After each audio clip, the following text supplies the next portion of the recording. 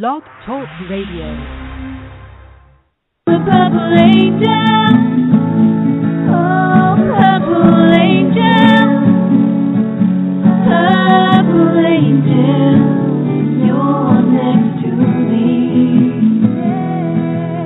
Purple angel, oh purple angel, you're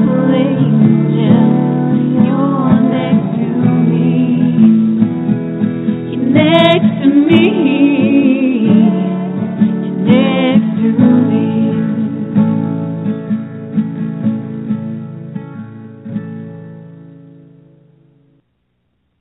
Well, hi, everyone, and welcome to Alzheimer's Speaks Radio. I'm your host and founder of Alzheimer's Speaks, Lori La Bey, and I am really excited about our show today. We are going to be talking about keeping safe in this crazy little world that we live in, and we're going to be talking about wandering, and we're going to go into great depths. We're going to be focusing on Project Lifesaver, and we have the founder of Project Lifesaver, along with the sheriff who's utilizing it. We're lucky to have Mara Botanis with us, who has some wonderful tips and great insights. And we also have people living with dementia that are going to share their views and feelings regarding wandering, eloping, escaping, exploring, whatever you want to call it. But before we start the show, I always like to introduce who we are at Alzheimer's Speaks and why we do what we do. You see, my mother had dementia for 30 years, and her journey was life-changing for me, and I switched careers, and I am now all about giving voice to everyone involved in this journey. I really believe it's the only way that we're going to be able to shift our care culture and become dementia-friendly and really understand this disease. And so Alzheimer's Speaks is an advocacy-based company that provides multiple platforms to help shift our care culture from crisis to comfort around the world. We like to raise everyone's voice, from those who are diagnosed with the disease, family care partners, professionals, authors, musicians, Harvard research has been on, you name it. Everybody's voice is important, and that's why I'm so excited about today's show, because I think we have a really well-rounded group here, and we always invite our audience to join in the chatter. We want to hear your thoughts and your opinions, or maybe you've got a question you want to ask. This is a platform that you can do that at. And again, today we're going to be focusing pretty much on wandering, though. So if you'd like to call in when you're listening and talk to us live, that number is 714-364-4757. Again, that's 714-364-4757. Or you can always utilize the chat box and join us that way as well. I also like to give a little shout-out to some organizations that I think it's really important that people know about. Many times when people are dealing with Alzheimer's or dementia, they're not quite sure how to find their Alzheimer's Association. And the easiest way is really to go to Alzheimer's Disease International. That is the association of all the Alzheimer's associations around the world. When you go there, you'll be able to find very easily the closest organization to you. Plus, you're going to get a lot of great global insight and what the movement is on a global sphere. If you're looking for a holistic approach, I recommend Alzheimer's Research and Prevention Foundation. And in fact, they always have some fun contests going on. So check them out. They do a lot of great educational pieces, and they focus basically on diet, nutrition, exercise, meditation, things of that nature. You'll also, many people will have different types of dementia. It might be Lewy body, it might be frontal temporal lobe, or maybe they're dealing with aphasia, which is their speech. And there are national organizations that I recommend that you seek out information there. No one organization or body a community out there has everything you need. So, check these things out. There's so much great information at your fingertips. Music Connect has some powerful research behind music, and is a great tool in terms of connecting and engaging with people as well. And so, again, another fabulous resource for you. And if you're looking for a way to connect through maybe games or entertainment, Puzzle With Me has appropriate size, age-appropriate pieces for puzzles, along with Jiminy Wicket, which is a croquet adaptive game that can be used intergenerational. And again, it can be used by families, or it can be used for schools and maybe memory care units. So very, very neat process. If you're not familiar with the Purple Angel Project, you're also going to want to check that out. The Purple Angel is the new global symbol for dementia.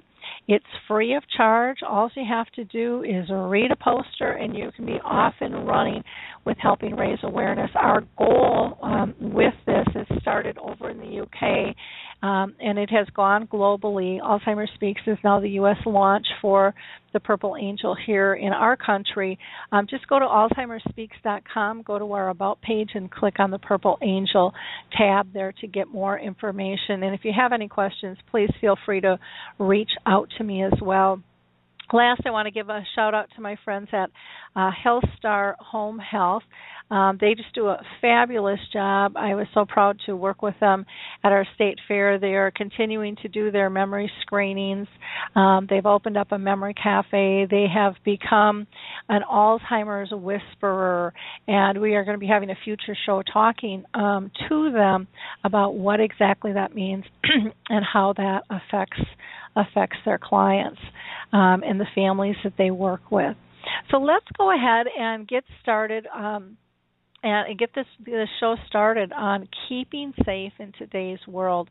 The news just flashes before us all the time with scary stories. And actually for me, how this kind of came about was I shared a story with Mara Botanis, where a family friend's sister who was living in an assisted living walked away and wasn't found for 30 days. And I was really shocked at the process. And so she said, gosh, you should have a show on Project Lifesaver. And that is something that we don't have here in Minnesota, or if we do, people don't know it exists in all areas, which is something that needs to be corrected if that is indeed the case. But where this person was, it definitely was not tapped into, and I think it could have been so beneficial on so many different levels. So what I'm going to do with the show today is I'm going to go ahead and introduce everybody first, and then we'll get started with conversation, because I want you to kind of know the pieces of the puzzle with this gameplay that we have today. So Chief Jean Saunders is the Director and General Founder and Chief Executive Officer for Project Lifesaver International. He was a captain at Chesapeake Police Department in Virginia and retired in February of 2001 with 33 years of service. He founded the Chesapeake PD SWAT team. He's established trainings, certifications, operational procedures, and commanded for 23 years over 800 successful operations ranging from search and rescue to hostage to barricaded subjects, high-risk raids. So he really has just a fabulous background to head up this whole program, and he's won numerous awards throughout his career. So welcome, Chief Saunders. We're so thrilled to have you today. Good morning. I'm very thrilled to be here and to help you address the growing problem that we have in the wandering area. Great. I'm going to next just briefly introduce one of your colleagues, who is Paul Balance. And Paul is with the Norfolk, Virginia Sheriff's Office, and he has coordinated the Project Lifesaver Initiative and has been involved in a large number of rescues over the past 10 years. So welcome, Paul. Thank you, Lori. Nice to be here. Well, I'm thrilled. Like I said, I'm thrilled to have you. Next, I'm going to go ahead and introduce Mara Botanis, and Mara is just a joy and a half to have with us. Again, without her, this show probably wouldn't have happened because of our conversation. Mara is the author of When Caring Takes Courage, and she's a speaker. She's an Alzheimer's family caregiver advocate and just a huge, huge supporter of awareness. She is an exceptional advocate for shifting our dementia care culture, and I so admire her dedication and passion to improving the lives for those living with this disease. And I'm honored to be working with her on a newly charged U.S. national group, the Dementia Action Alliance as well. So welcome, Mara. Well, thank you, Lori. Thanks so much for having me and for your kind words. Well, thank you. Next, I'm going to introduce to you 3 nationally recognized advocates, each who has been living with dementia. The first I'm going to introduce is Mr. Rick Phelps, who actually, Rick was one of my very first contacts on social media and had such a huge impact on me. He is the founder of Memory People, and when Rick was working, he was an EMS worker. So he worked with emergency services, and so I know, Rick, you're going to add so much to this show, and I thank you for being with us today. How are you doing? I'm doing great, Lori, and I'm so proud to be here today with all of your other guests. This is going to be a great topic, and I'm certainly glad that I'm involved. Yep, wonderful. Next, I'm going to introduce Mr. Harry Urban, and Harry had a profound effect on me as well, and I met Harry through Memory People on Rick's Facebook page. Harry has also developed a Facebook page in support for people dealing with dementia called Forget Me Not, and he also works with us on Dementia Chats.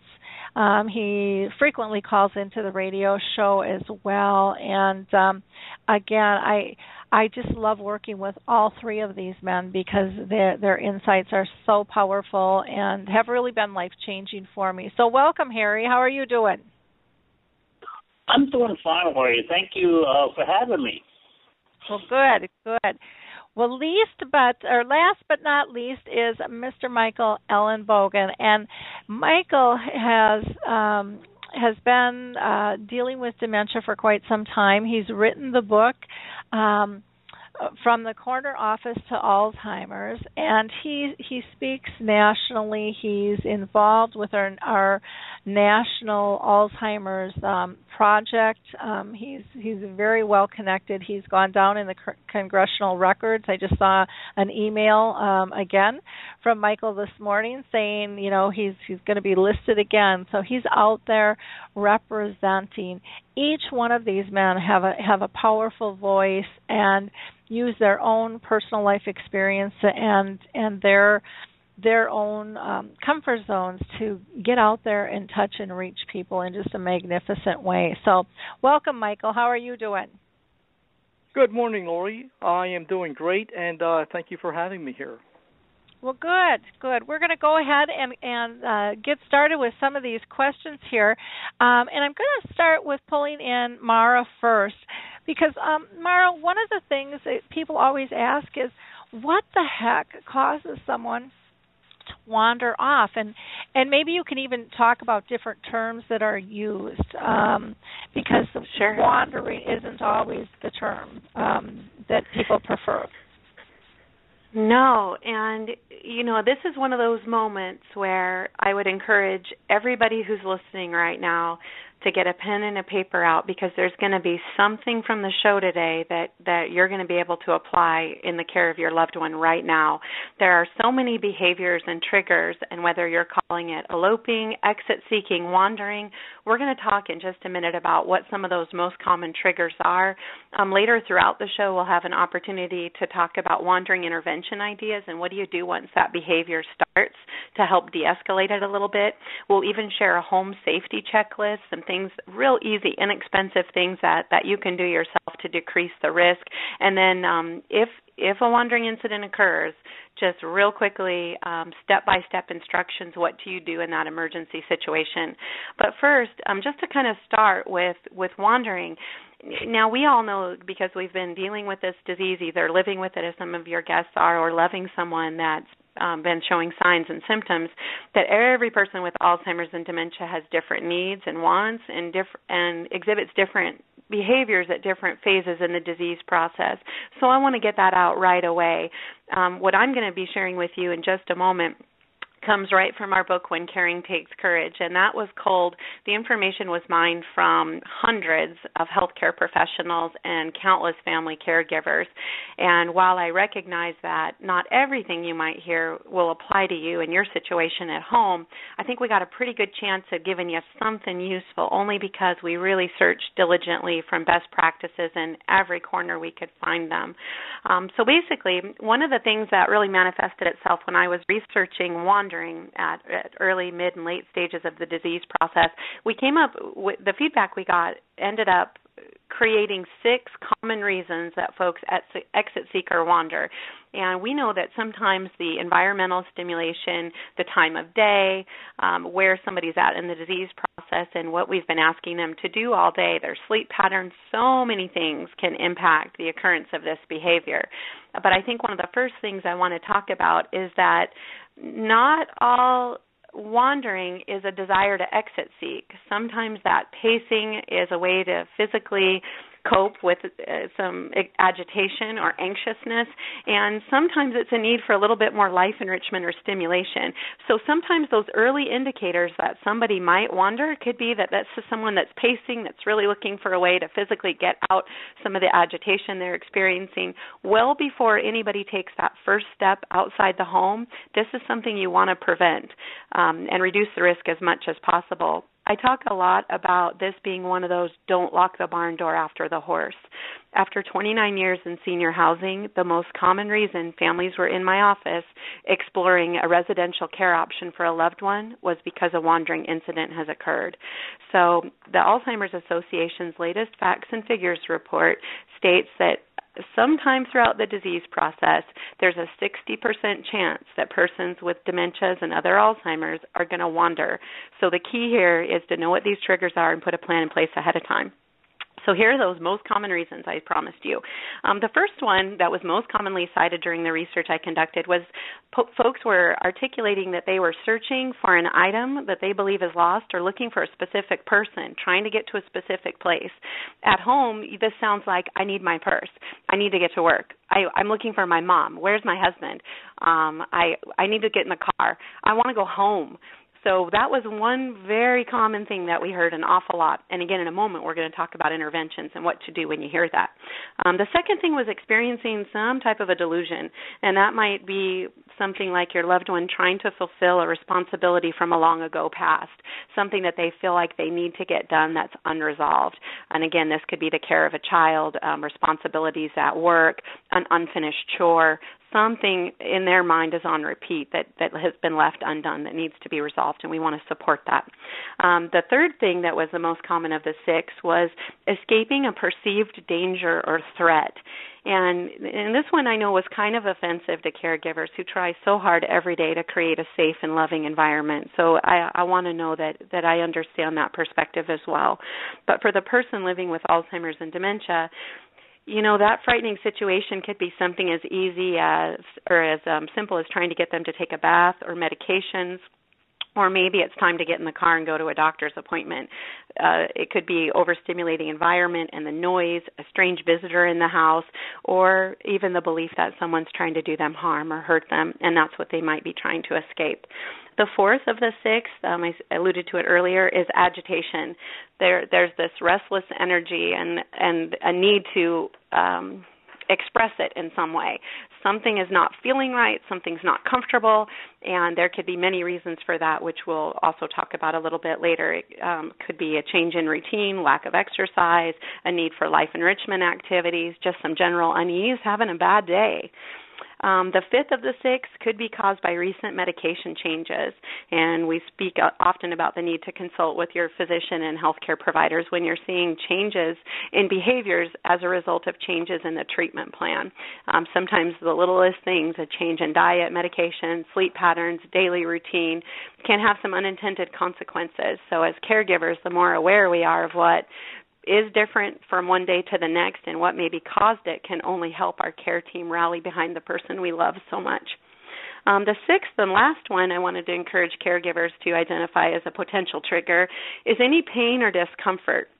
And sometimes, especially in the later stages of the disease process, folks might not always be able to articulate when something hurts.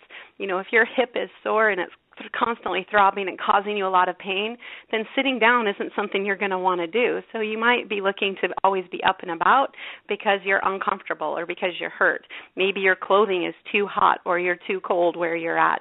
Maybe you're wearing something that's itchy. Maybe you need to go to the restroom and you don't know how to tell the person that's supporting your care needs that that's what the need is.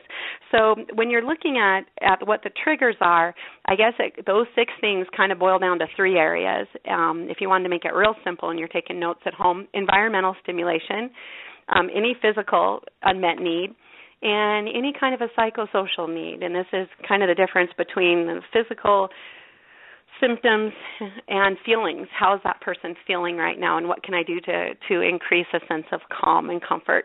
So those are some things that you kind of want to look out for on a regular basis as you notice changes in your loved one's behavior.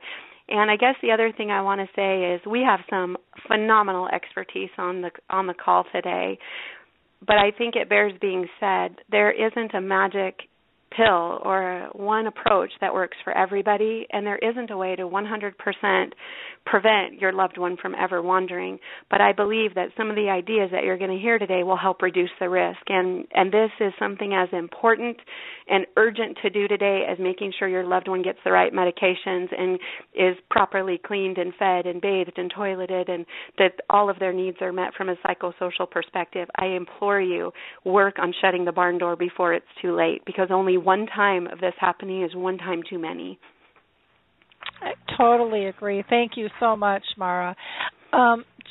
Excuse me, Chief Saunders, I'm going to ask you to explain exactly what is Project Lifesaver and how did it get established? Certainly.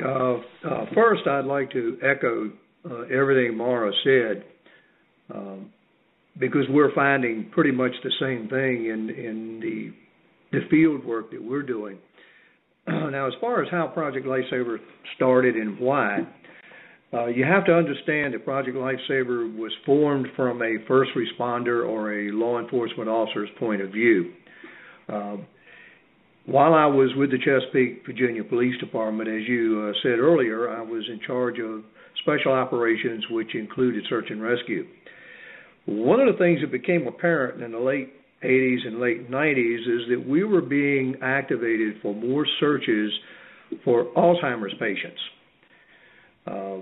Didn't know much about it, didn't know much about wandering. All we knew is that we were out now doing a lot of looking for Alzheimer's patients that had become missing. And the fact of the matter was that we were not real successful at locating them before the search became tragic. We didn't understand things like there was a 24-hour window and that Alzheimer's patients aren't going to help you in the search. And one of the words you have to throw out when you're searching for an Alzheimer or dementia patient is the word reasonable. What would a reasonable person do under the circumstances? So that in mind, something happened prior to that, the search and rescue function moved to the sheriff's office, and I was convinced or influenced or whatever terminology you want to use to volunteer to head that up, the search and rescue function for the sheriff's office. We still were doing the same things. We were getting the same type calls. And it just occurred to me there had to be a better way to do this. About the late 90s, I got a brochure from the sheriff through inter-office concerning the electronic tracking of wildlife. In other words, using radio telemetry to locate wildlife and study their migratory habits and so forth. It just occurred to me that if we could identify those persons that may wander off and become lost, supply them with a radio tracking device, we could probably intervene much earlier, be able to locate them a lot quicker, and resolve the situation to a much better resolution than we had been in the past. That in mind, I talked to the manufacturers, and sure enough, they were able to assist me. So now I had an idea and I had a theory, but I had no money. I was able to convince a local hospital to fund a pilot project for 15 months. With that money in hand, we got our equipment.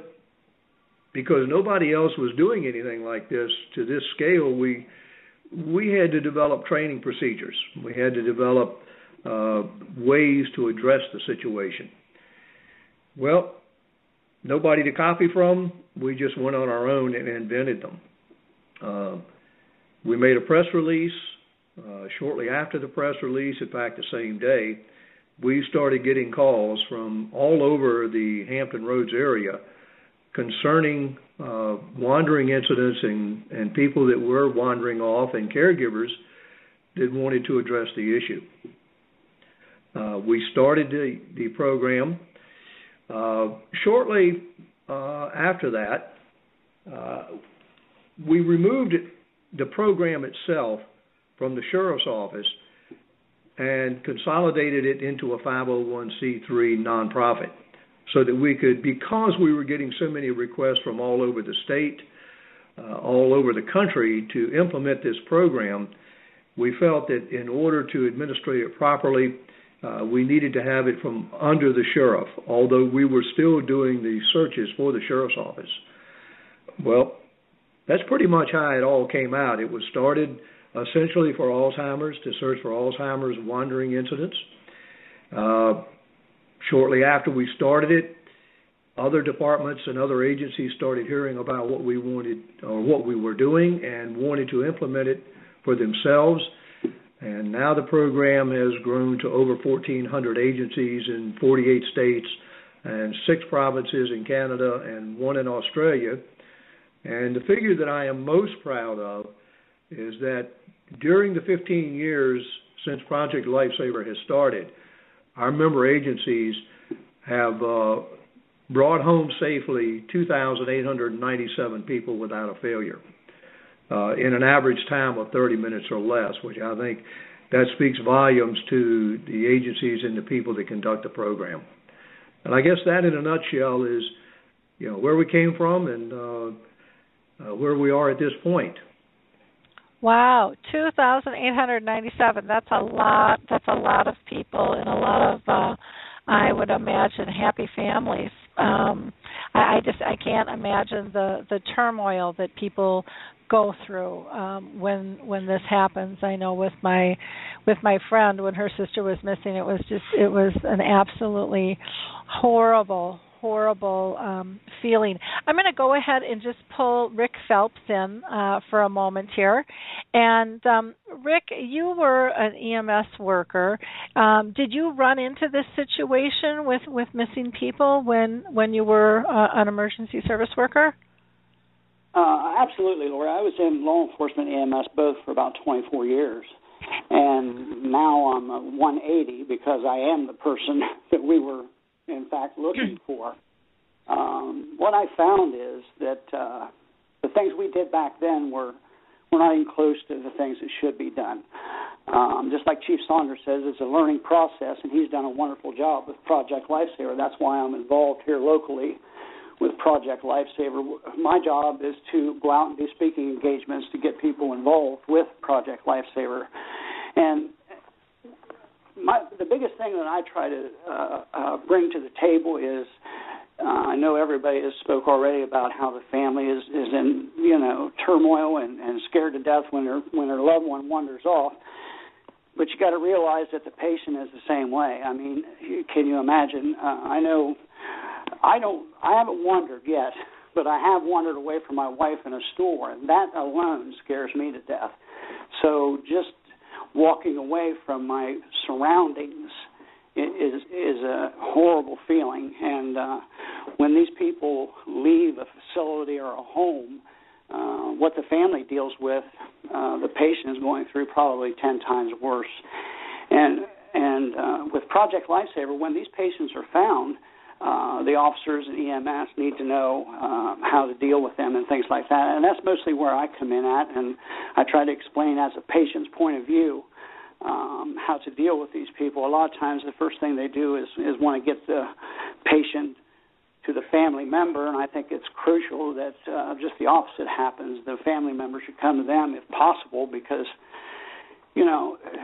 putting these people in an ambulance or putting them in the back of a cruiser or in the front of a cruiser, all that is just the routine that you must go through it's horrible for a patient. They're scared, they're panicked, and they're not going to know anybody. And they see all these flashing lights and uniforms and things like that, and a bad situation just goes to worse. So that's my deal with Project Lifesaver, and I'm so happy to be involved in this, and I can't give enough kudos to Chief Saunders and what he has accomplished with this program. I was contacted about 6 or 8 months ago here locally by the sheriff to get involved, and I snatched that up in a minute, of course, and I can't say enough about this project that they do. It's literally life-saving. Well, perfect name then. That's for sure with it. Thank you, Rick, for your insights. You always add so much. Chief Saunders, I'm going to go back to you again. And can you tell us why you chose to place Project Lifesaver primarily in the public safety agencies, or do you see that expanding into other areas now that you've been around a while? Well, if you remember when I first alluded to it, I was a cop. I was doing searches. And as Rick would probably agree, those are the people that are going to get called first. When somebody goes missing, be they Alzheimer's, dementia, or just a missing person, police, sheriff, they're going to be the first ones to respond. Hence, we were doing a lot of the searches. So my focus was absolutely towards helping the law enforcement officer and the agencies be able to resolve this situation quickly, efficiently, and, maybe it's not a good thing to say, but at a much less expense, because when you start talking about doing search and rescue missions, the average search under normal circumstances without Project Lifesaver is about 9 hours. Well, somebody's paying for that search, Lori. So what is the cost? Well, the average cost is about $1,500 an hour. So now you do the math. Okay. Taxpayers are paying for those searches. So not only have you got a client, we call them clients, but a patient out here that's lost, a family that's in turmoil, but you're now using taxpayers' money that, if you look at public safety agencies, they don't normally have budgets for search and rescue. So when they start doing search and rescue, that money is coming out of some other part of their budget, maybe salaries, maybe equipment, whatever. So if we could combine this and have some way of quickly and efficiently locating these people, not only would we save money, not only would we save manpower, but more importantly, we'd save lives and bring people home quickly and resolve the issue. So this is pretty much why I focused it towards law enforcement. Now, to answer the second part of your question, yes, we are seeing it start to branch out more. We're seeing assisted living homes that want to become part of Project Lifesaver and have what we refer to it as a closed cell, where they manage their own patients. They have their own staff that are trained and equipped to use the radio tracking units to locate patients who may have wandered out of assisted living. We're seeing it in VA hospitals. We have a number of VA hospitals that now have become members of Project Lifesaver. So yes, the answer to your question, absolutely. It is branching out. More and more people that are involved with the care of Alzheimer's and dementia patients are finding that this situation or problem, however you want to address it, is not going away. As the population expands, it's getting larger, and it needs to be addressed and addressed quickly. So we work with a number of different organizations in order to make that happen. Okay. Well, and that makes total sense. I mean, if someone is lost, I would go to the emergency professionals as well. But I can see where others would be interested in it to try to self-contain as well, if that's at all possible. Can you tell us, kind of in detail, a call comes in, what happens? How does the process work? Well, depending on the agency now, I'm just going to give you an average because every one of them have little different ways they may do it. First, we go out and we enroll the patient.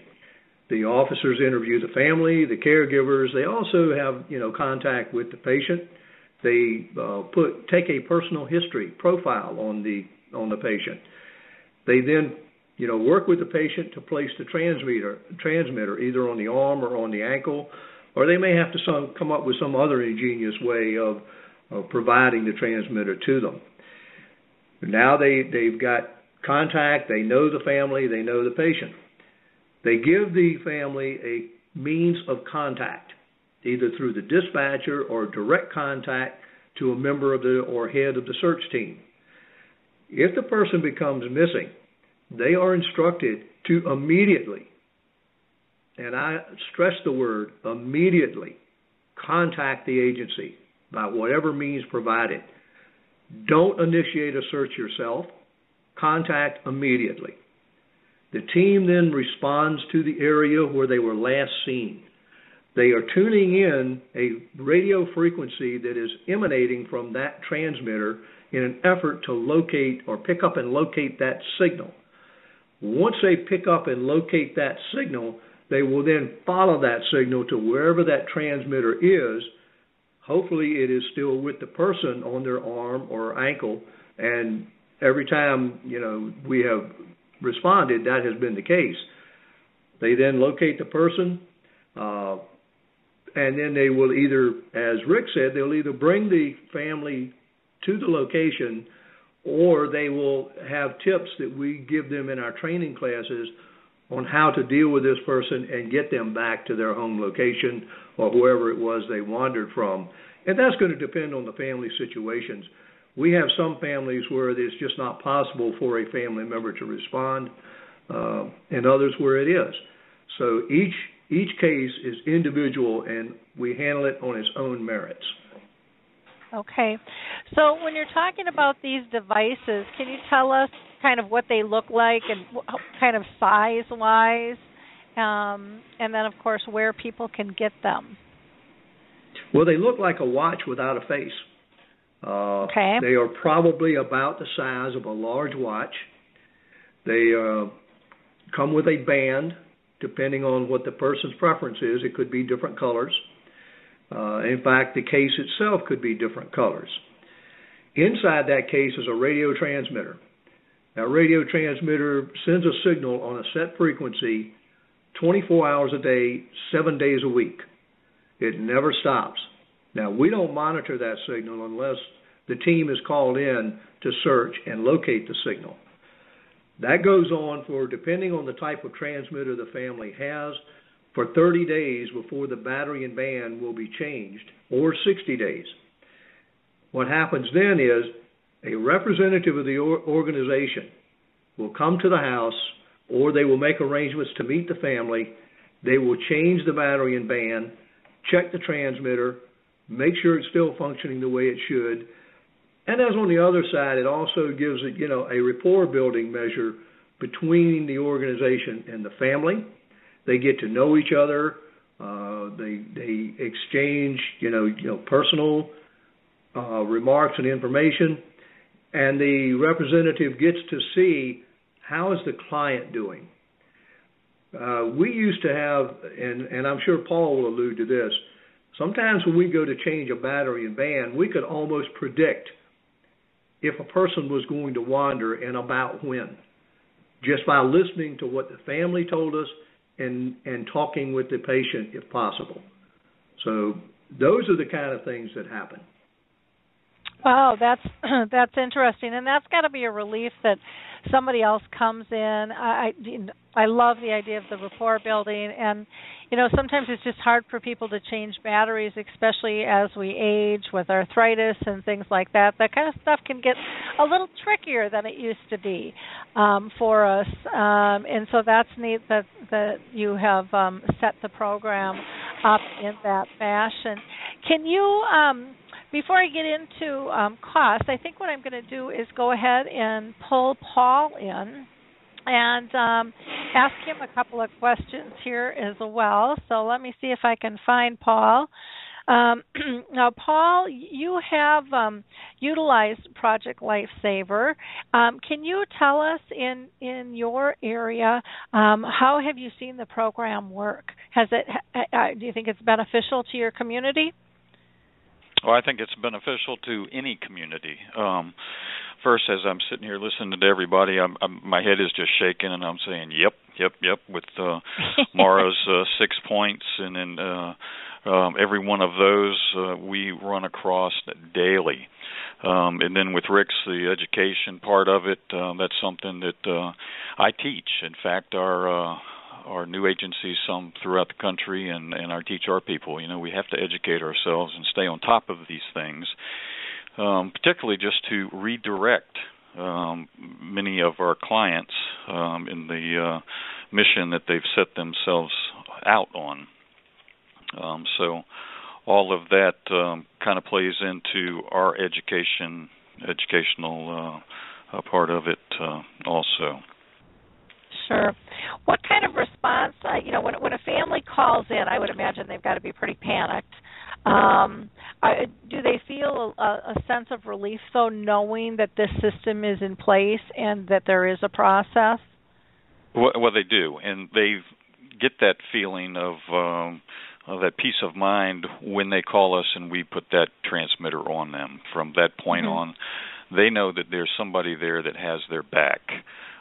Typically, when they do call, they are quite hysterical, and of course, many times the caregiver, the person, the client has wandered, and the caregiver has kind of lost a little bit of time there, and we're behind the 8 ball as we get started.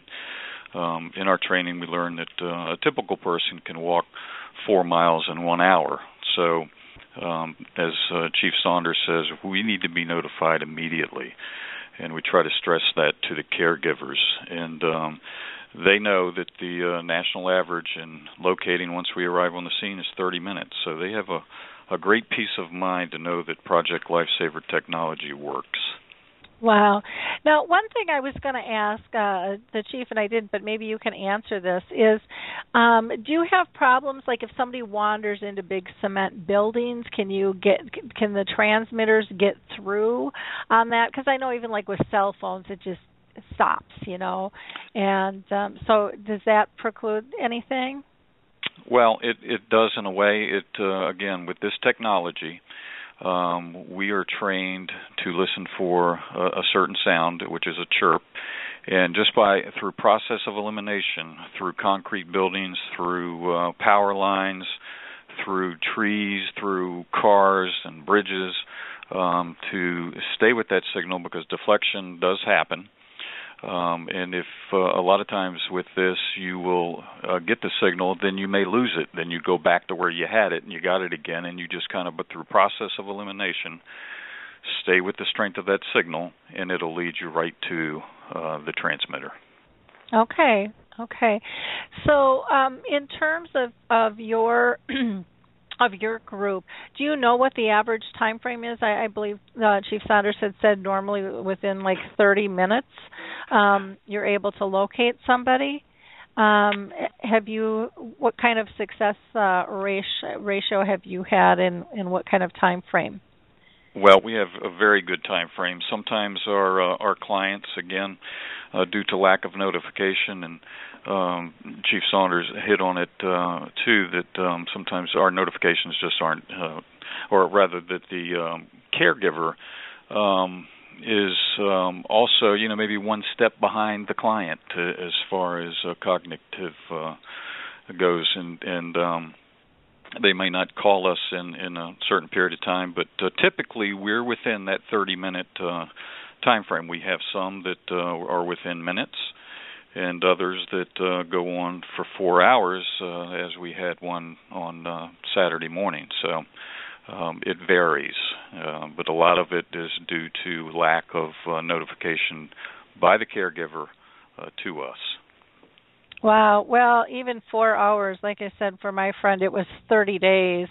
And then the woman ended up in a hospital in a totally different city, an hour and a half away in a coma.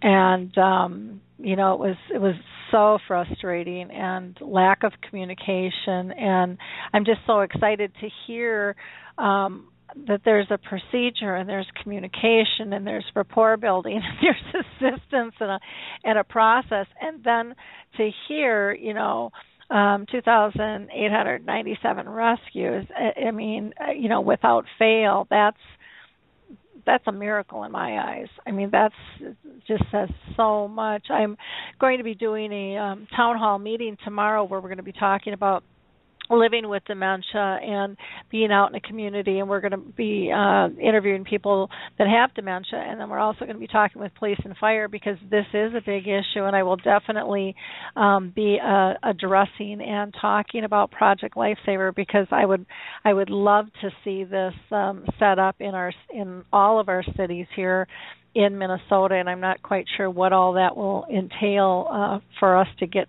going. If it's if we need legislation behind us, or if departments can do this, on their own. But it definitely, it would just bring so much comfort, so much comfort with this. So, well, I thank you, Paul. Was there anything else that you wanted to tell us about how it's working in your community? Well, again, I think we have right now 155 clients.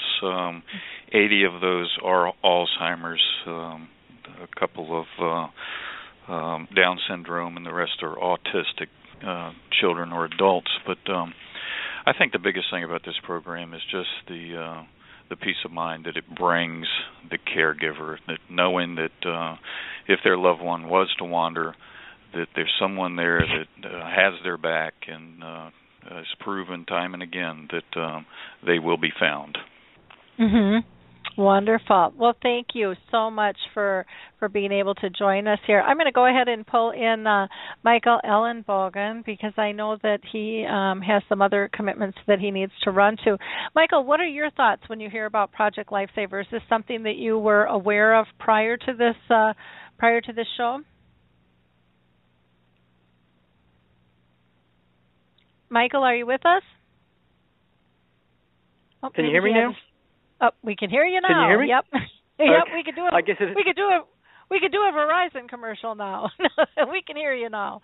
So, what are your thoughts? Were you aware of Project Lifesaver before this show? And no, I was not, Lori, and I have to tell you, I have to commend Chief Saunders for what he has created there. Actually, this is something that I have been pushing for probably about 2 years now here locally. I believe that things like this need to happen at a government level, because I think that's the only way things will progress.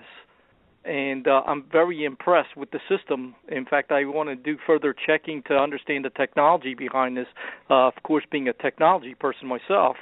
But I think it's really great that they can actually track people down quickly, and it also involves a lot of the people in the community, which I think is most helpful. Mm-hmm. I agree. When I come out to Pennsylvania, I'm going to add this onto my list of kind of grassroots academic models of efforts out there in dementia.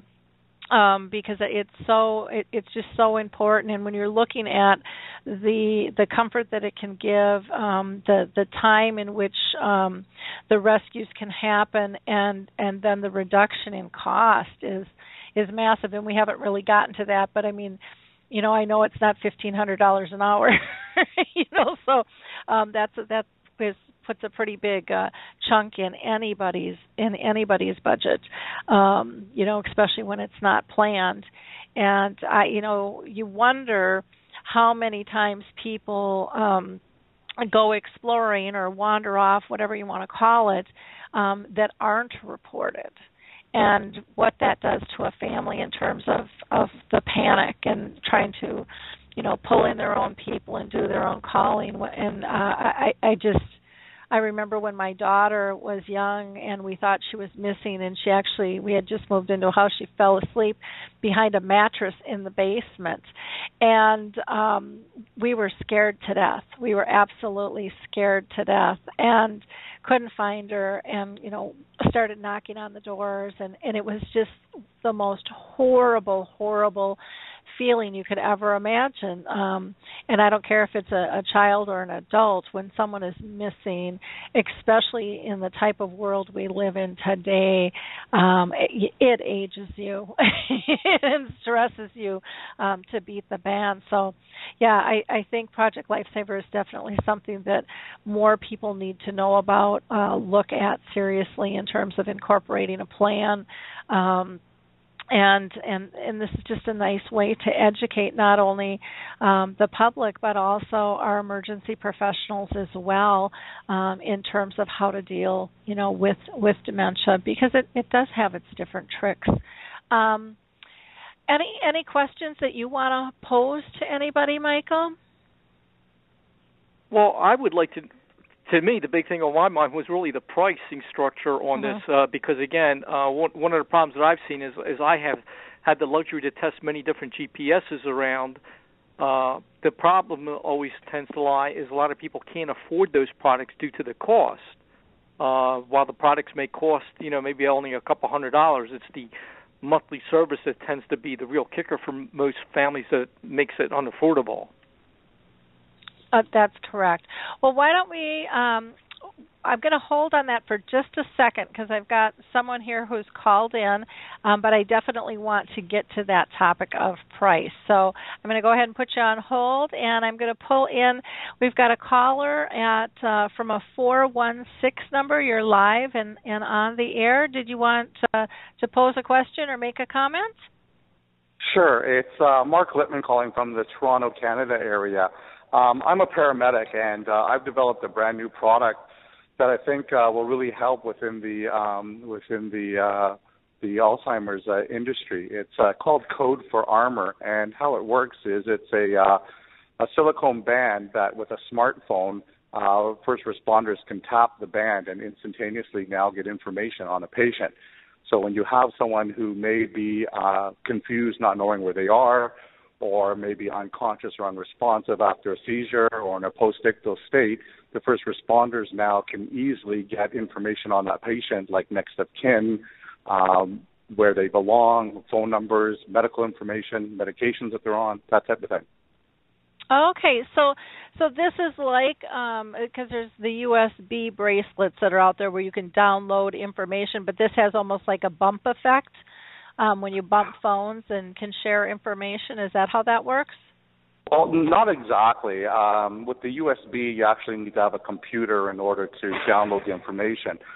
When a first responder comes on scene of a patient that's wearing our particular band, all they need to do is take their smartphone and tap the band, and now that information gets imported right to the cell phone of the first responder. So they have the information right there at their fingertips, so they can act on it immediately. Okay, wonderful. Well, and I think with your product and the USB, I mean, people are always talking about ID bracelets and how do these work.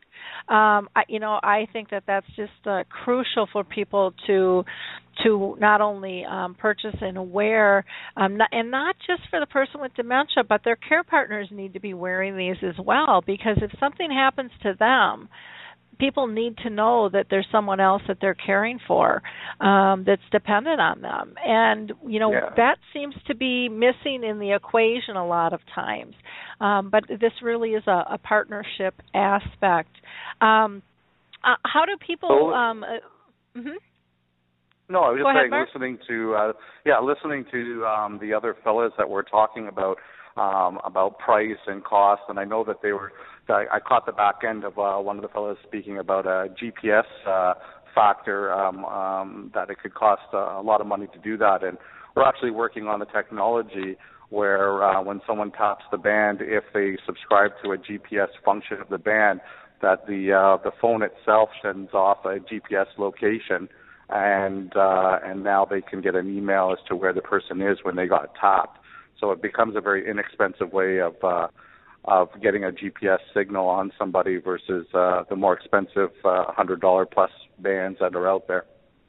Okay, and can you tell us what pricing would be on yours and where people can get the band if they're interested? Yeah, absolutely.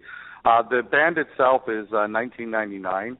And the service or subscription fee is $3 a month or $36 a year, so less than a latte a month, and that protects you, your family, your friends for the band. And they can get it through our website, which is www.code, so code the number 4, and then armour.com.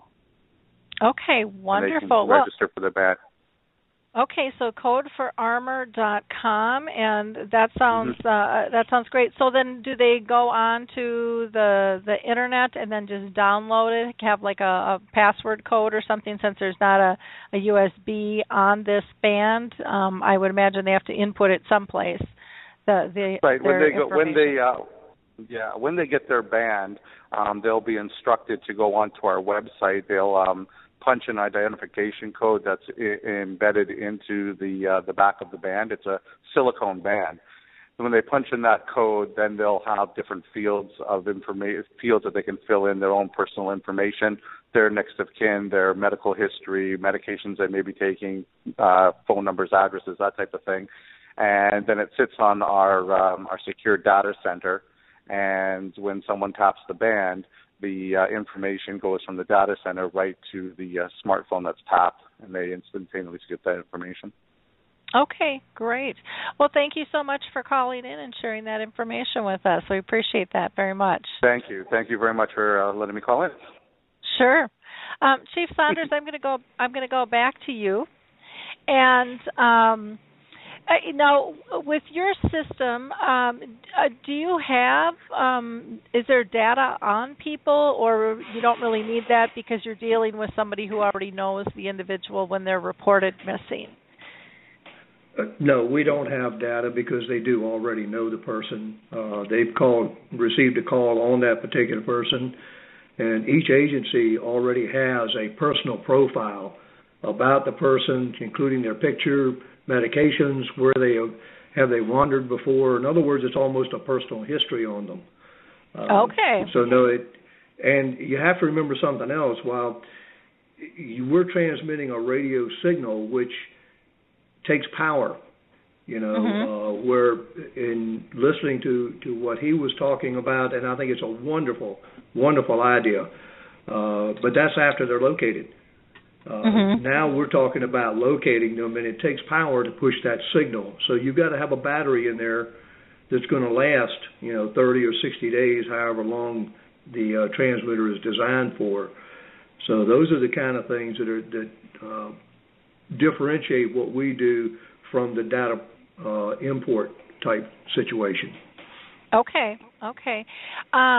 Well, that's good to know because we do a lot of memory cafes and just on social media. I'm sure Michael and Harry and Rick would all say this is a topic that comes up in terms of ID bracelets or necklaces. Or what should people use? And I don't think there's a one size fits all. For people when it comes to this. Can you share with us the cost for Project Lifesaver for an individual to be part of your program? Sure. Now, when I tell you these costs, you have to understand that each agency is going to do this differently. Some may charge nothing at all for anything. I think, Paul, you might fall into that category or close to it. But just for the transmitter itself, it's $300, and that comes with a year's supply of the batteries and bands which go with it. Now, an agency may ask for a deposit. They may not.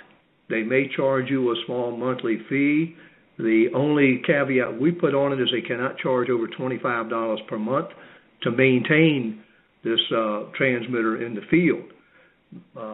Most of the agencies we deal with, they either have it within their budget or they have funds that they can tap, or they get in partnership with a public-private type situation to raise funds to support it. So it covers the gamut from zero cost to the client to, maybe a deposit for the transmitter and maybe up to $25 a month or somewhere in between. Okay. Wonderful. I'm going to go ahead and pull Harry Urban in because we haven't heard from Harry. And Harry always has some questions asked. So, Harry, what are you thinking about all this? I'm very sensitive to this, Lori, living with this disease for 10 years. I can be sitting in my living room looking outside, and it's a nice, beautiful sunny day, and I want to, I think to myself, I just want to walk outside and see what it's like. And I walk outside, and for some unknown reason, I might be walking up the street, and I could be within a block of my house, and all of a sudden I'm lost. Okay, I can't remember how to get home. So now I start trying to find myself and trying to find myself and get home. And that's where I start to wonder. Now, that doesn't make me a criminal. I get very sensitive to the idea of me being tracked. I'm not a criminal. I didn't do anything wrong. The barn door was left open and I walked through it. That doesn't make me a bad person. Now, I think Project Lifesaver, I think that's a wonderful project. I think that's super, but it's after the fact again. Now, once you find me, that's only half the battle. Okay? Once you track me down and find me, how do you handle me? Now, in my eyes, that's where the real problems come into. That's where the training has to be done, and I'm sure it does. Because once you find me, you're going to have a hard time if you. I think Rick mentioned it. If you try to put, if you think I'm getting out of hand or anything, and you try to put handcuffs in me, put me in a cruiser, things like that, that's going to compound the problem even more. And the whole situation started because of my disease and my desire. I just want to walk outside, and that kind of bothers me that we even have to have a system like this. Like, why aren't we looking at more preventing type issues? Now, I know we have to have the what if happens scenario. And this is a wonderful, what if I walk off and I get lost and so forth and so on. But I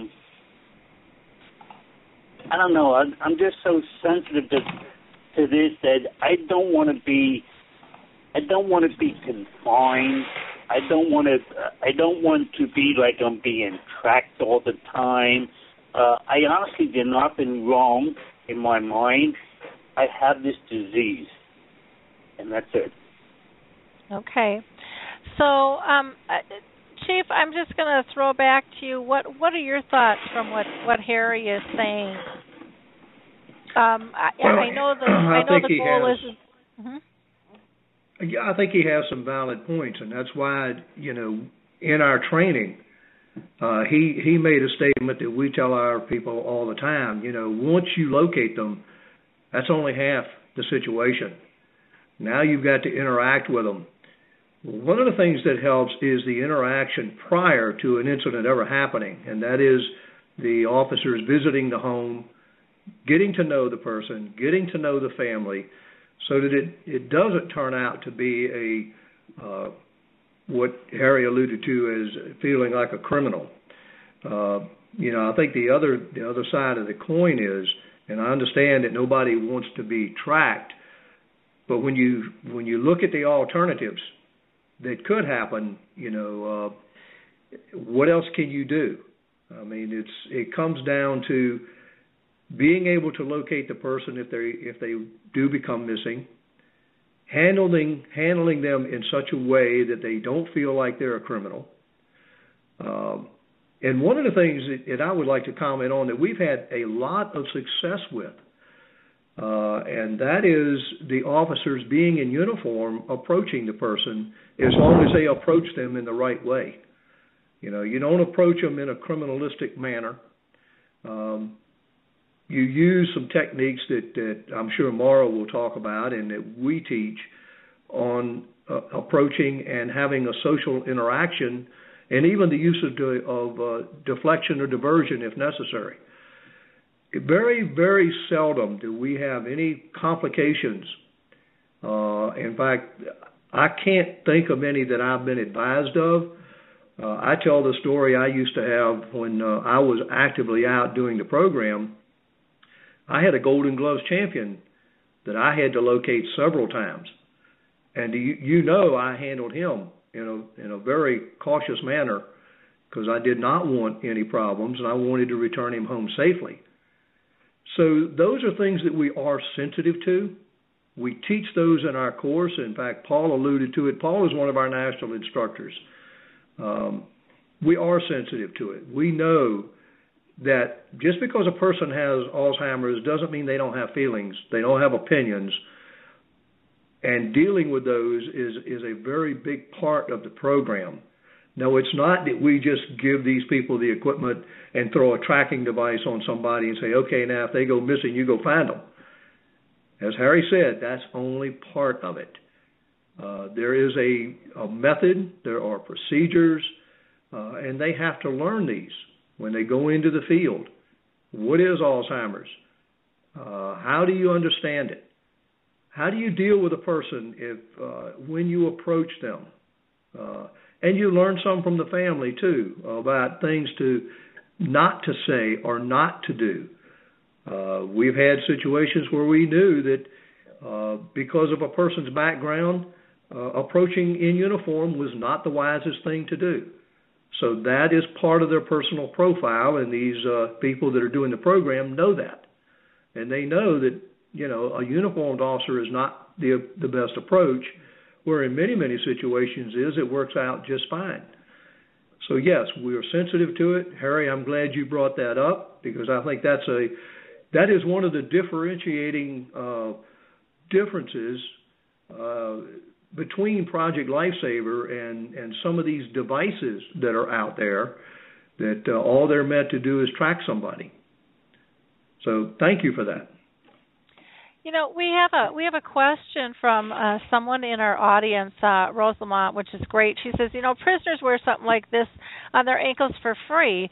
Why the heck can't our health insurance or government pay this to help people live safely? And again, I know Harry's opposed to this, but for those that want this, they've been taxpayers all their life. They haven't harmed anybody, and this is a similar tool that could be used in a very, very positive fashion. And and isn't. I mean, I know in some cases you said it's free, but what would we have to do, Chief, to get this covered either by insurance or by our government? What would you recommend? If pressure on the politicians. Mm-hmm. Okay. Pressure on the politicians. I will say that in the past almost 4 years, the Bureau of Justice Administration, part of the Department of Justice, has provided some funding to us to establish agencies. In fact, we have almost 200 agencies we have been able to fund to get them started, and we just had a renewal where we're going to be able to do 27 more agencies to get them started and provide them, a couple of the transmitters at no cost. But I think what it's going to come down to is letting the politicians know that we want this, that it is desirable, and again, referring back to something Harry said, it is voluntary. Nobody is forced into the program, nor do they have to stay if they choose not to. And it's not a 24-hour monitoring system. And we could talk about the differences in the technology. You talked about the tracking of the prisoners. Well, that's a GPS technology. It is true that we do have some GPS technology we offer. We find that radio tracking, the use of radio frequency, is the most reliable, tends to work 100% of the time, whereas in many instances GPS does not. So this is why we kind of, in our forefront is what we call the RF technology. But it's going to take pressure. I have been in the halls of Congress more than I can tell you to try to get funding to provide this to agencies and provide it to the citizens. But it's going to take more than just me. It's going to take the citizens going to their law enforcement or their fire departments and saying, we want this. We want to help you lobby our legislators to get it. Because when you break it down, it is cheaper. And let's face it, the bean counters are going to be looking at it from one point of view, and you've got to give them something to hang their hat on. It's cheaper to do a search this way than it is to do it in what we call the old-fashioned way, where you have a lot of people, a lot of time, and a lot of expense. Okay. I'm going to just pull Michael in because I think he has a question for you. Michael, you wanted to ask a question to Chief Saunders, I believe?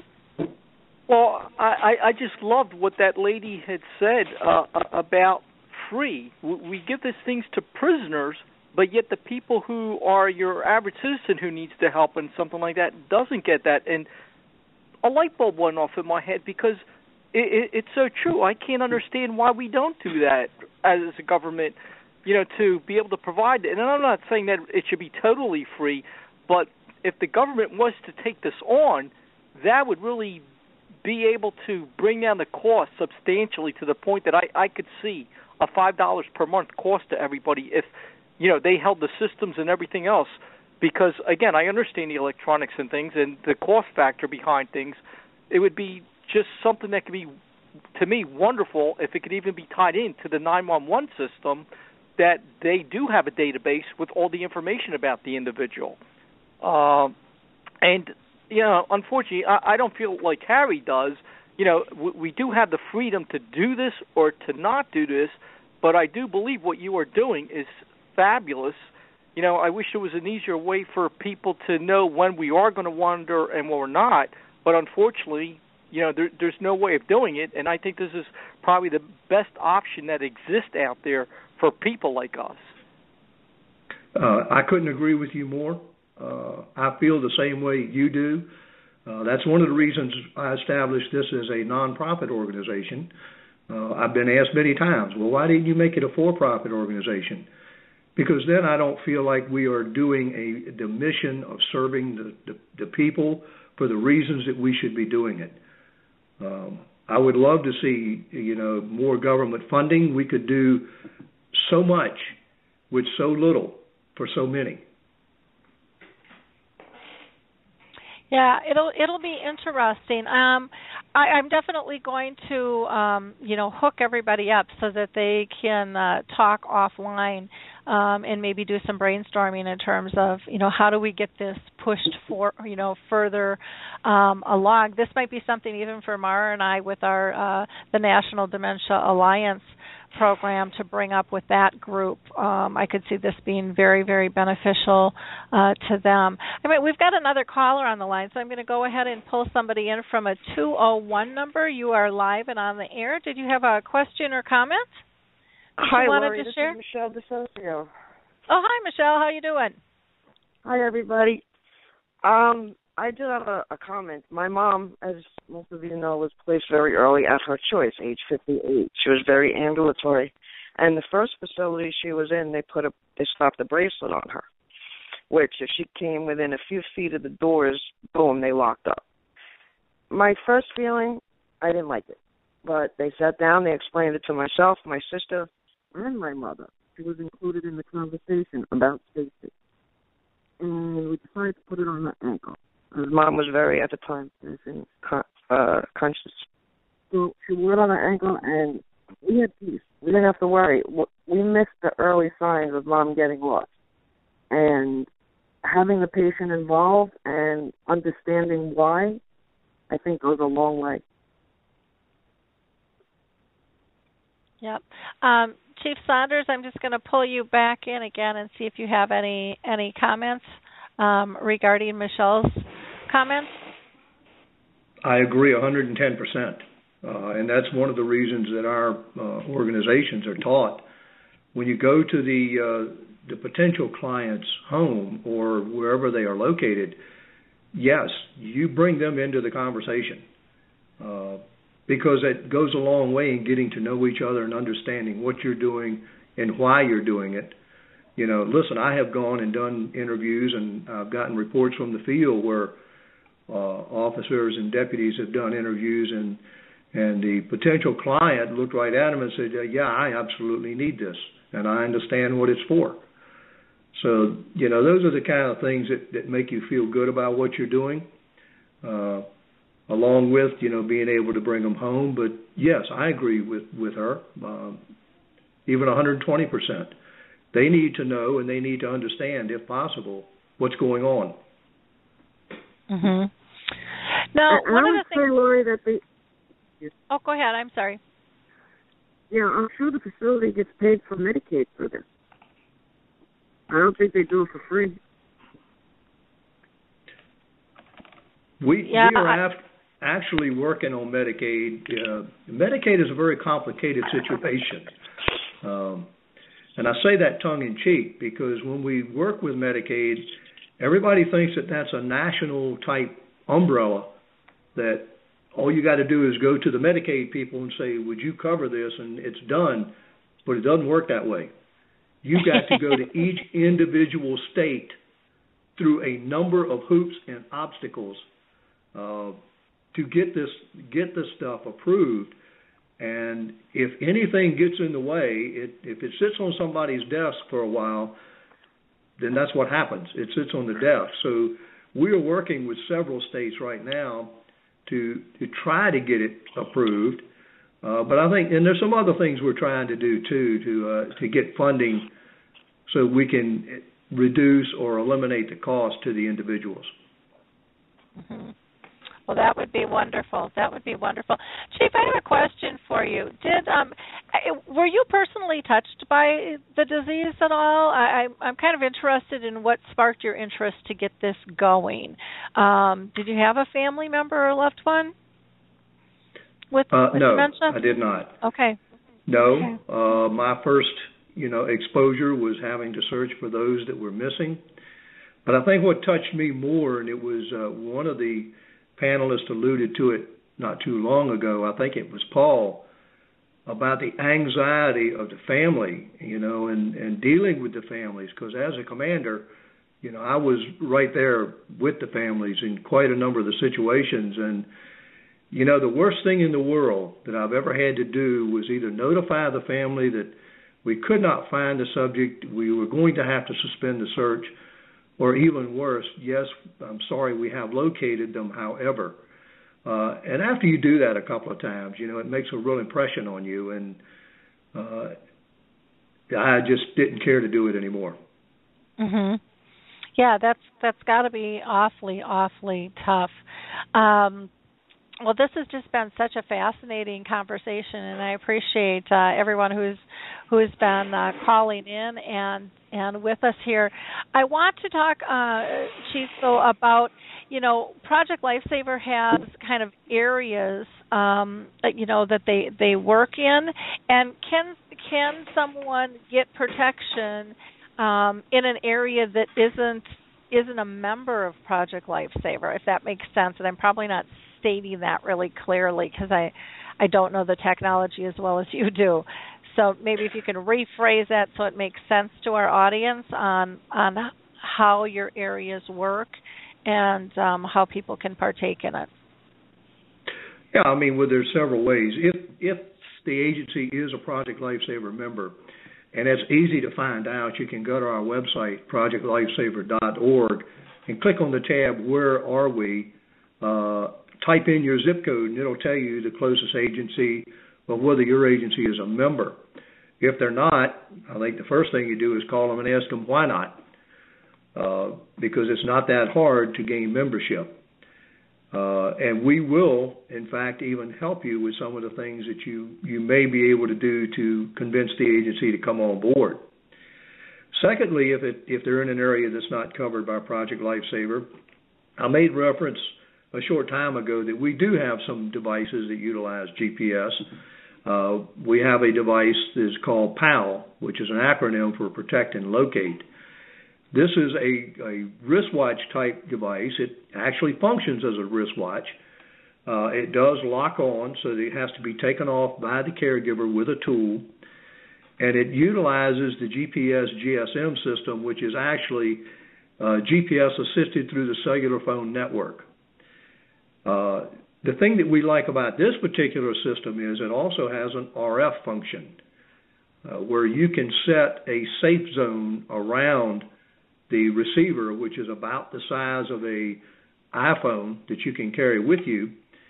And if the person walks out of the distance that you have set, it sets off an alarm on that receiver, a beeping, loud beeping, and a red light flashing, so that you know this person has gone outside of that zone, and it'll then come up and give you an address that they are close to.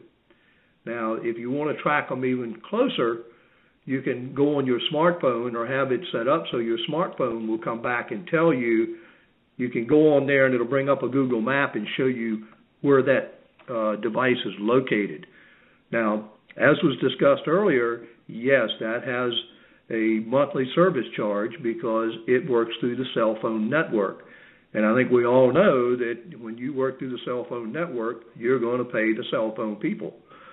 So, but we are trying to bring that price down. We are working on that now, and I hope in the next couple of weeks we're going to have an announcement about being able to bring that monthly service charge down. So, yes, we do realize there's people that are not in PLI areas that need help, need protection, and that's why we did our research and came up with this particular technology to help those particular people. But there again, my preference, get your agency to join Project Lifesaver, get them trained, because not only does it give them the knowledge to use the technology and conduct the program, but it's going to go a long way in giving them the knowledge on the people they are going to be interacting with and people that are in their community.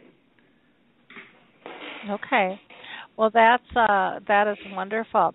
I'm going to go ahead and pull Mara back into the conversation here. Mara, can you talk to us a little bit? You know what? I've got one other person, and then I'm going to pull you in here, Mara. I didn't see this person here. We've got somebody from a 239 number, and I just want to make sure that we are including our audience. 239 number, you are live and on the air. Did you have a question or a comment? Am I on? Yep, you're live. Mm-hmm. And who is this? Oh, Lord, Mara. We're having a thunderstorm out here, so I had to call back in. Oh, okay. Well, then you were the one I was going to call in anyway, so I didn't have your name down, so I didn't post numbers.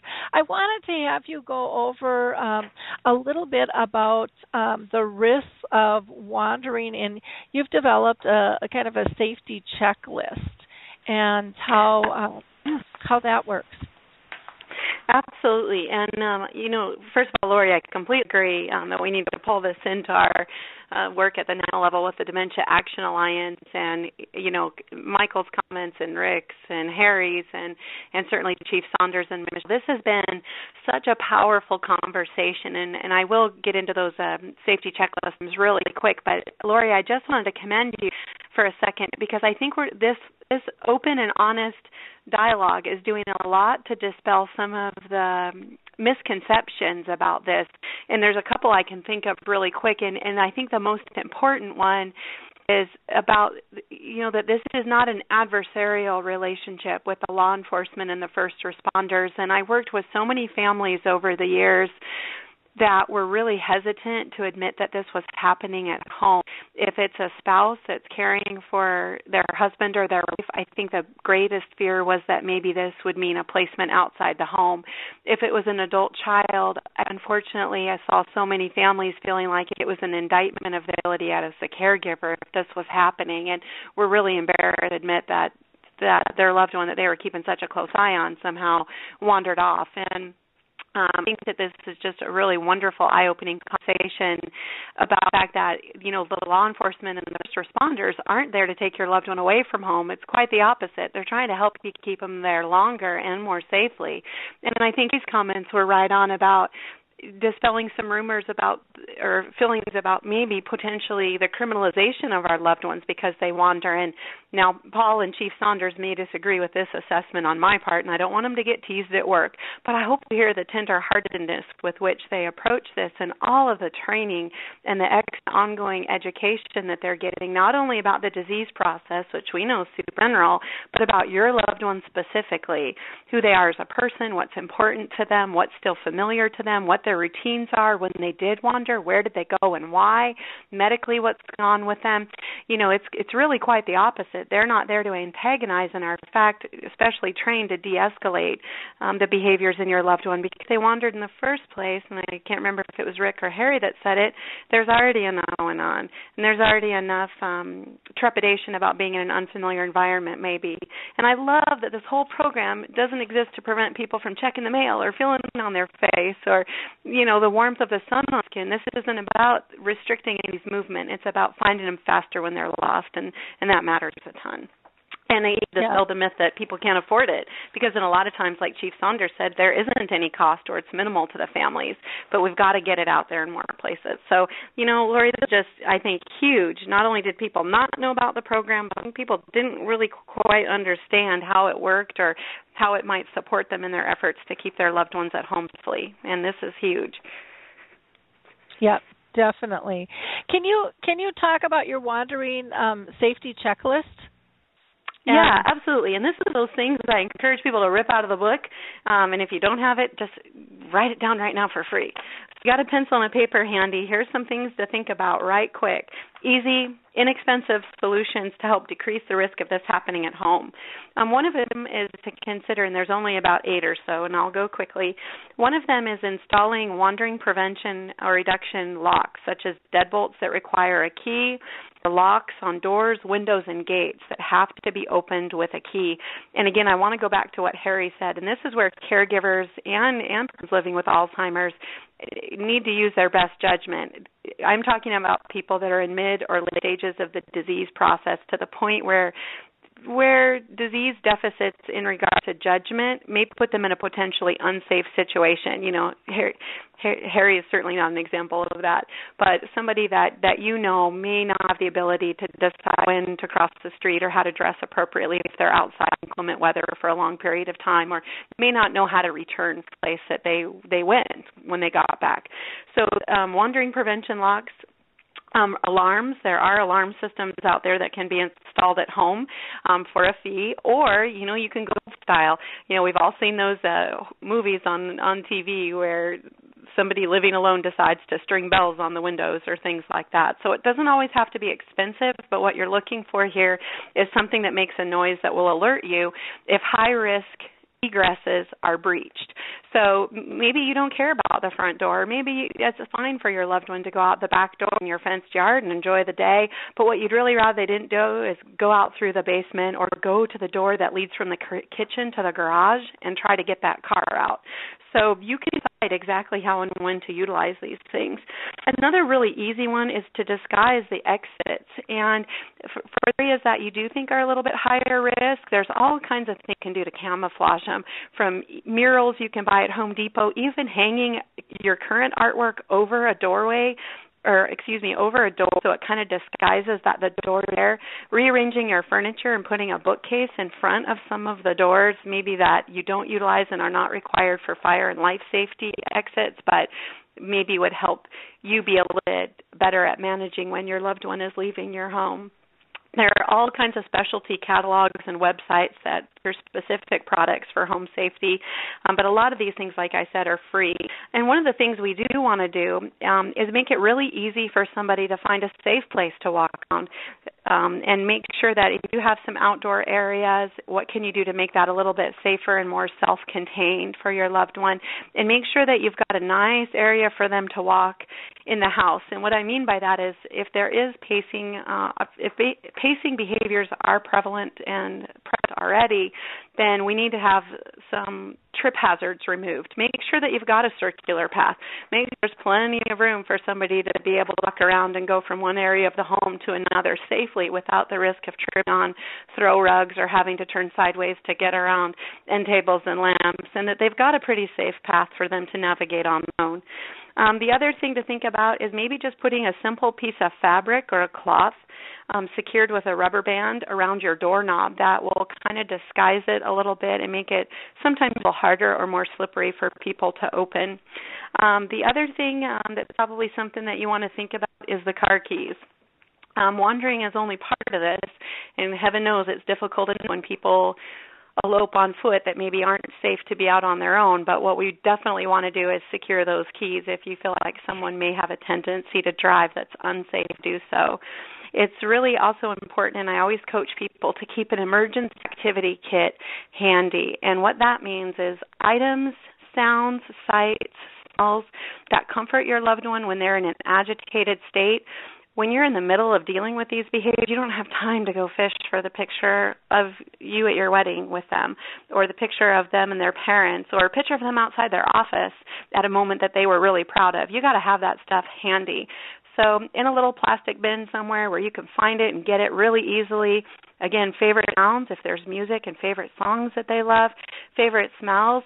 These days you can get aromatherapy and room sprays in almost every configuration you want. And if it's the smell of the ocean or apple pie or whatever it is that creates that feeling of calm and comfort and home, have that in there. Something for them to look at visually. We talked about pictures or photos that are of a personal nature that help them reminisce. Even something to touch, something soft or tactile that they can do is excellent. And having those things ready to go before you meet them, I think, is critical. And likewise, Chief Saunders, and one of the reasons I volunteer and highly recommend Project Lifesaver and, in fact, collaborate with them in the training and education of some of the officers involved, is I'm so happy that they take the care and attention they do to create the personal profile of their loved ones, of your loved ones, enroll them in the program. But even before you consider doing that at your home for the person that you should have some of that information on hand already. So part of preparing your home and making it safer is putting a list together where it has your loved one done any exit seeking or wandering before. So what were the triggers? What was happening at home before it occurred? When you found them, where were they? And what was their motivation? What were they trying to do? And making sure that you've got a current picture handy. You know, again, it's one of those things that when that emergency occurs, the last thing you want to be doing is going through all your old photo albums and in the bottom shelf of your bookcase trying to find the most recent picture of your husband or your mom. So home safety, it kind of bleeds into personal safety here as you think a little bit about what items may come from, and in an emergency, what information you most quickly want to communicate with emergency medical services and law enforcement. And the key here is have it ready before you need. Okay. Well, that's a great information. Harry, I'm just looking at the chat box here, and Harry was just saying, he just doesn't want to live out the rest of his life under house arrest. And there's got to be some way to have a compromise or a different approach. And maybe part of it is just the mindset that this is a safety issue. Harry, I'm just curious, and I'm going to pull you into the conversation here because I think this is important. I don't think you're alone in terms of feeling the way that you feel with this. Have you and Hazel talked about using, GPS or tracking systems, and what is her feeling as a caregiver, as your wife? Oh, absolutely. We talk about this all the time, Lori. Now, you have to realize that my safety has to come first before my feelings. Okay, mm-hmm. Now, sometimes it takes a little bit more to keep me safe. Like as an example, when I had to stop driving, a lot of people that can't drive anymore, they get very upset about that, but it's a safety issue, and I can understand that. Now, when it comes to wandering, I can understand that too, but you also have to understand that we have lost so much. Mm-hmm. We have sacrificed so much, and when it comes down to the mentality of us being locked up away, maybe a different terminology, a different approach to how that's explained. Maybe that's the catch-all. Maybe a more general way of explaining tracking systems and things like that don't get us upset. That makes us feel like we're some kind of an animal that needs to be tracked and things like that. I have such a problem with that it overcomes me at times. Now, the suggestions that Maura was saying is wonderful. I think that's a path we have to explore more. I know we need all these other safety. I know we need the tracking devices and things like that, but we have to come up with better ways that prevent us from wandering without giving us the impression that we're being confined, that we're under house arrest. Now, I use those words more like a shock factor because people stop and listen to what I'm saying when I say that kind of stuff. But when you break it down into it, with me wearing some kind of a monitor and stuff like that, it is house arrest. Mhm.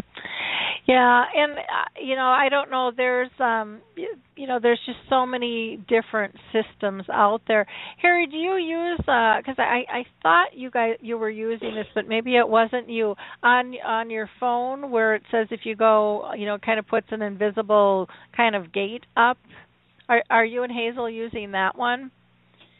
Yeah, on my cell phone, that it's mandatory that I carry around with me that I don't understand how to use.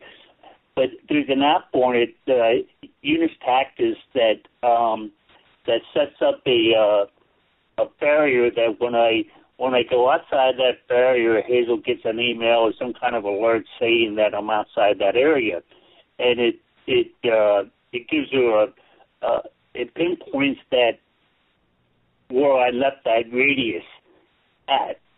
And I believe talking to the people that wrote the app, I believe that she can also go on the internet on a website that constantly tracks that signal at that point. Now it's not going to find me, but it's going to alert her that I did go outside that area, that I am lost.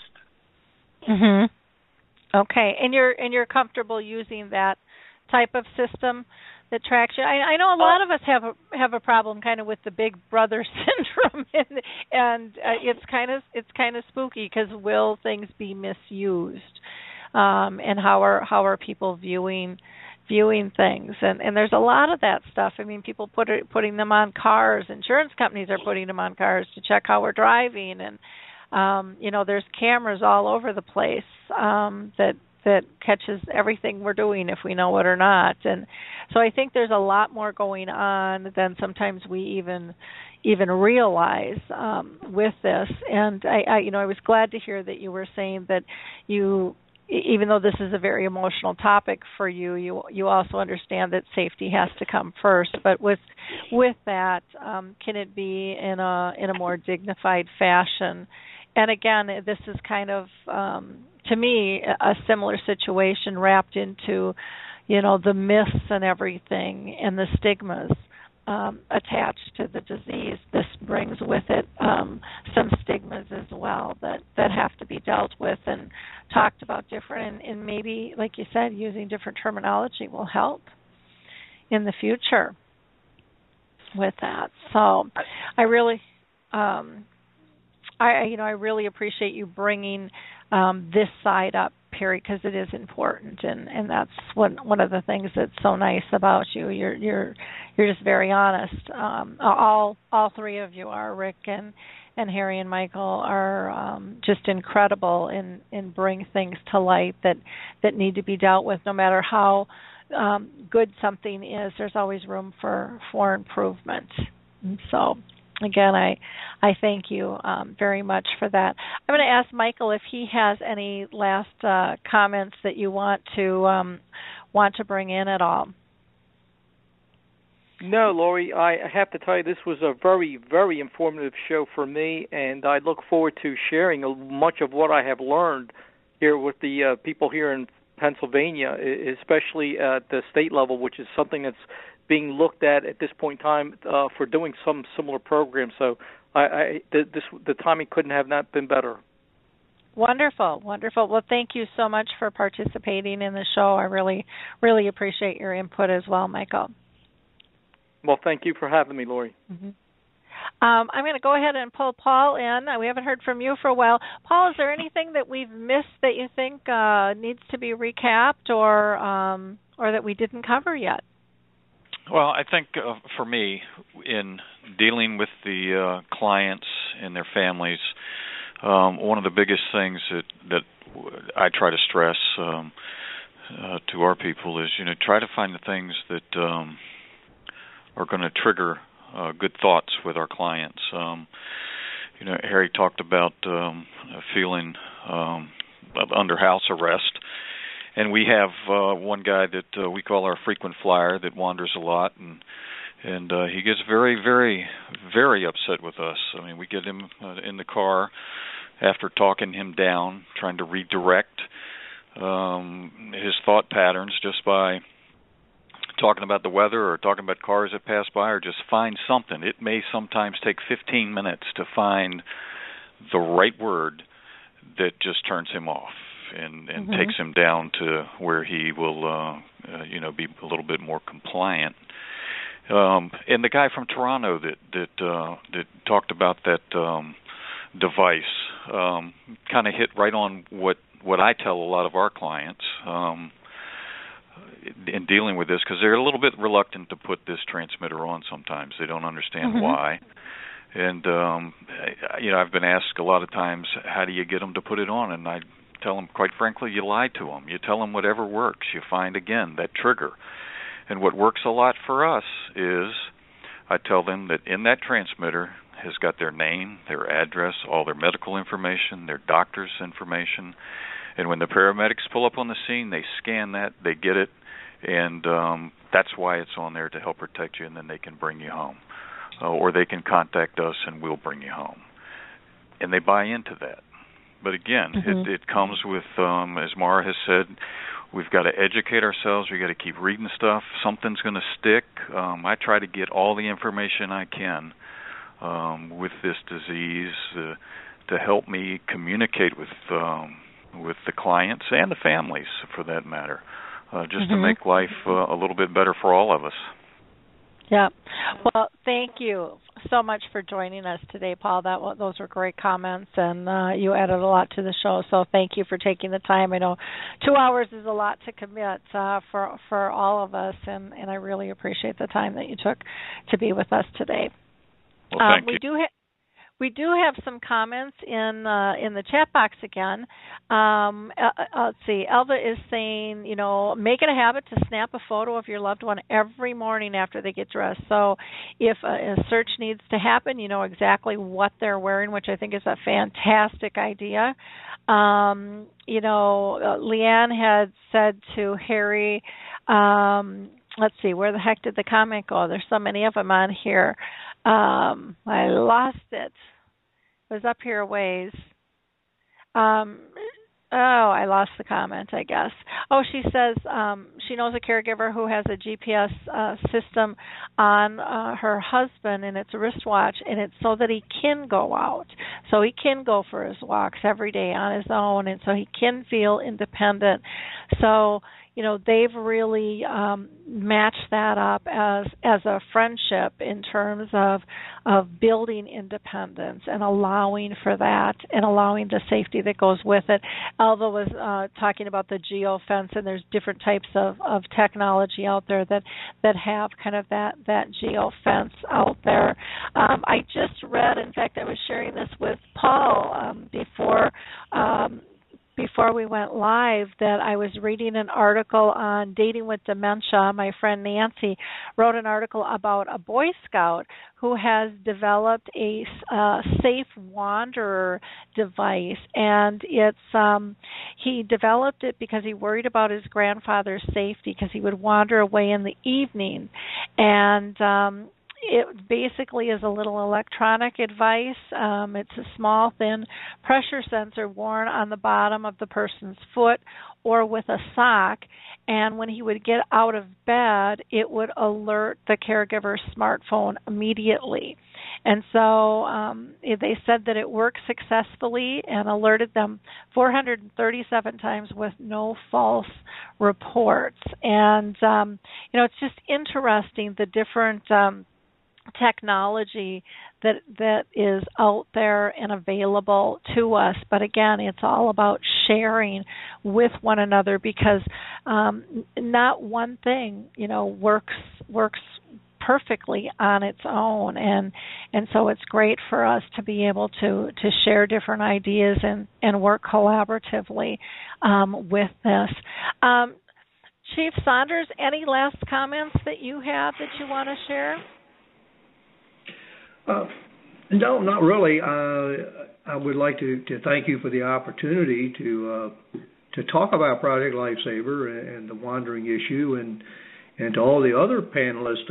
I would like to thank them for some of the insight and comments that they have, because let's face it, every day that we deal with this is a learning experience, and the more we learn about it, the better we're going to be able to deal with it.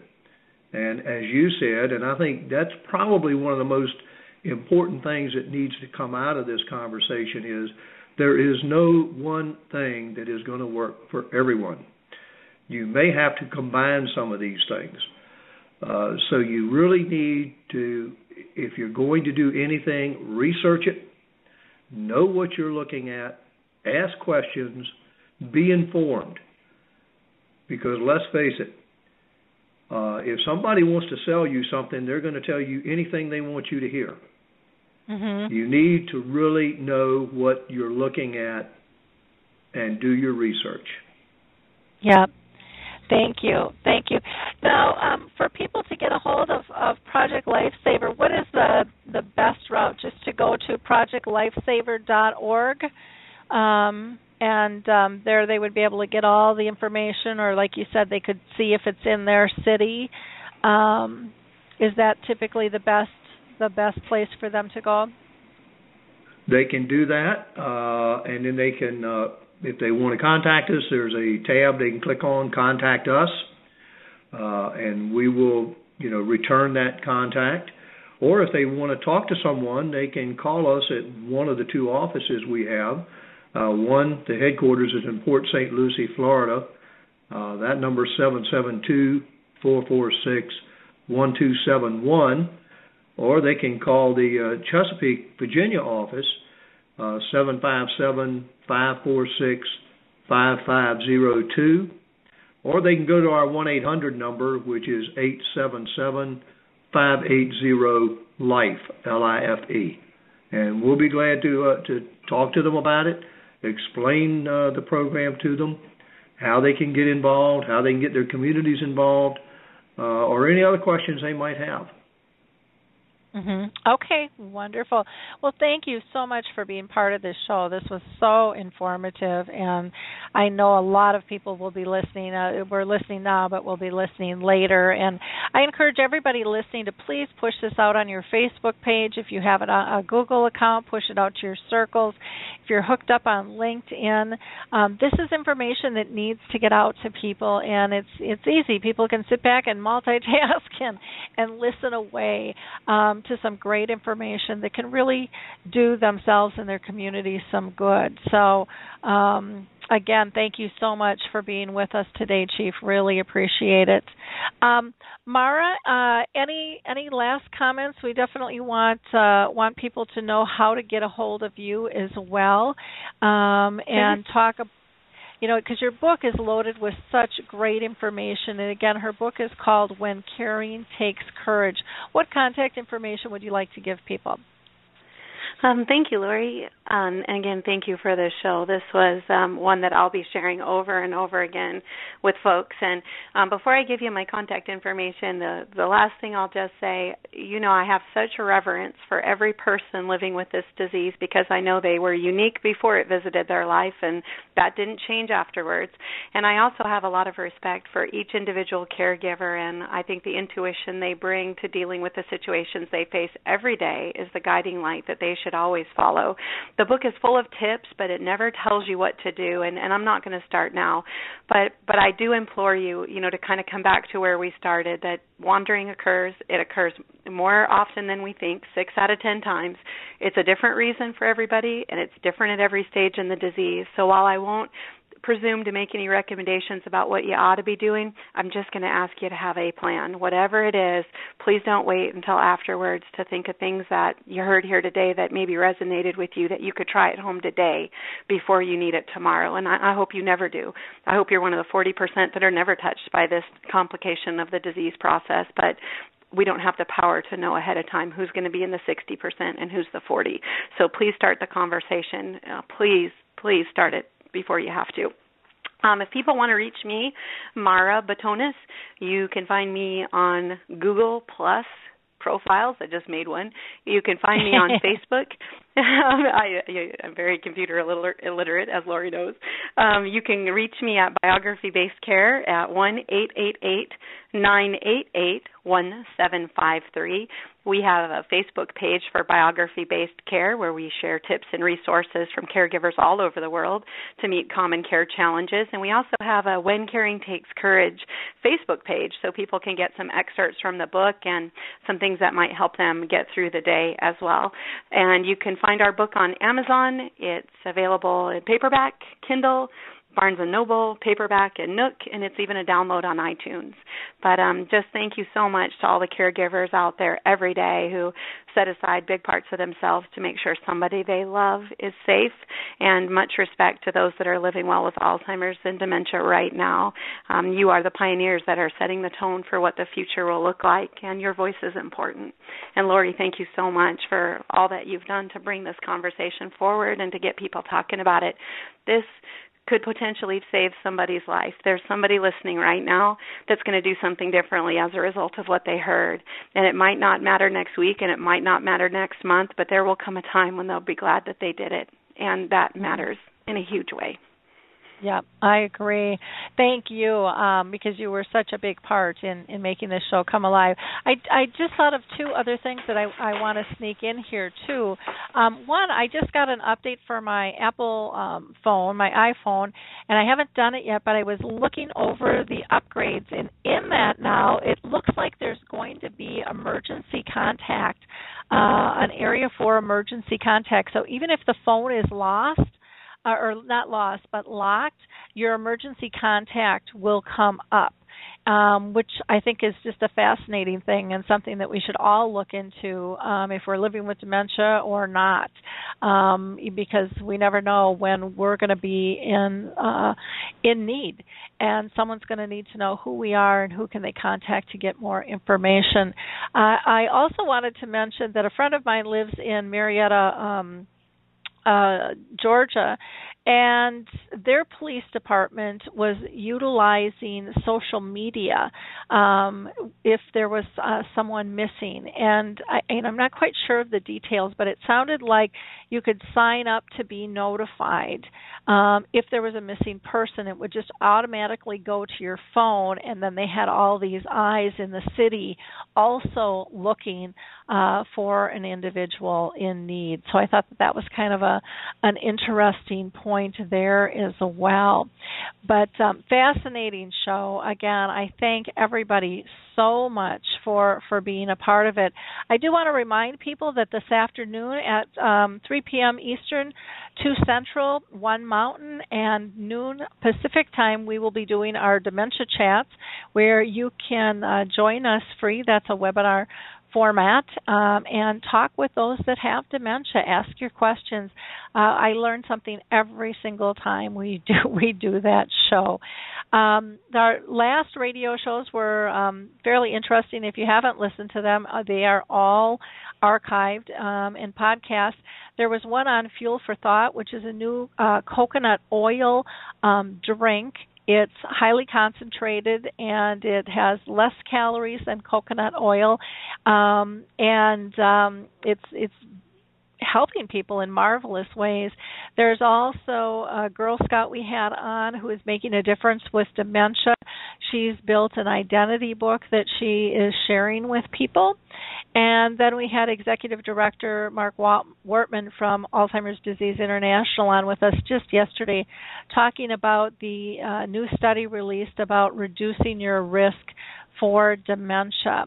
Our next show, next Tuesday, we'll have Karen Truman on, who wrote the book, The Dementia Caregiver's Little Book of Hope, which will be interesting.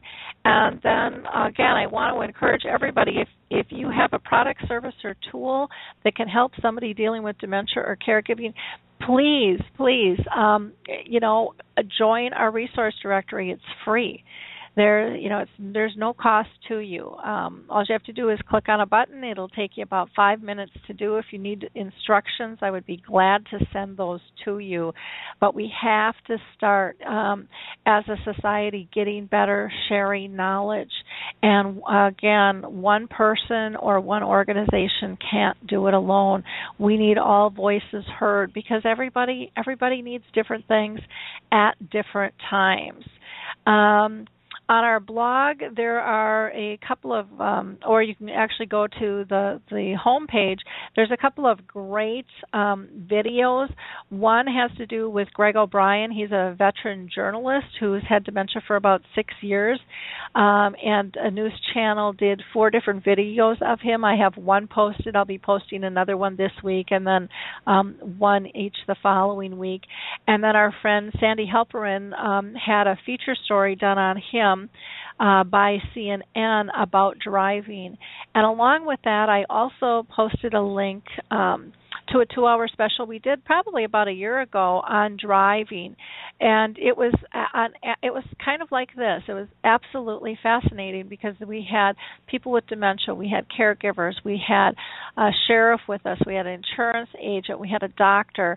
So it was a really interesting conversation. But again, another extremely important topic that we need to talk about. So much going on. Some upcoming events. If you're in Roseville, Minnesota tomorrow, come to the Roseville Library for our town hall meeting where we're going to be talking with people living with dementia.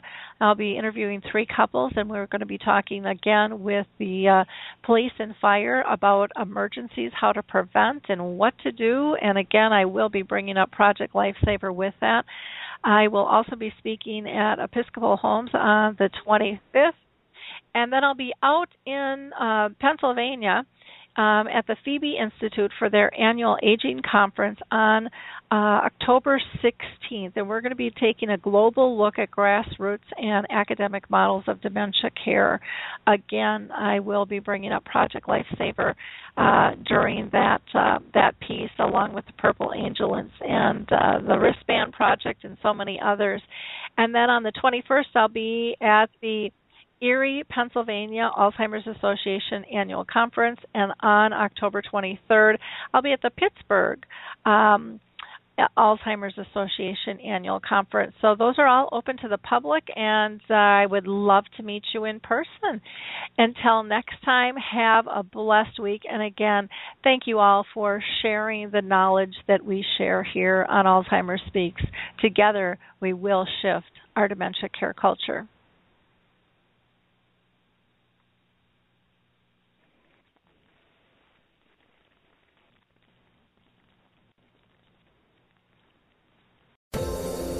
Hi everyone, this is Meredith from the Senior Fitness with Meredith podcast, where I discuss all things for seniors. From fitness, your health and wellness journeys, how to be all over strong and beyond.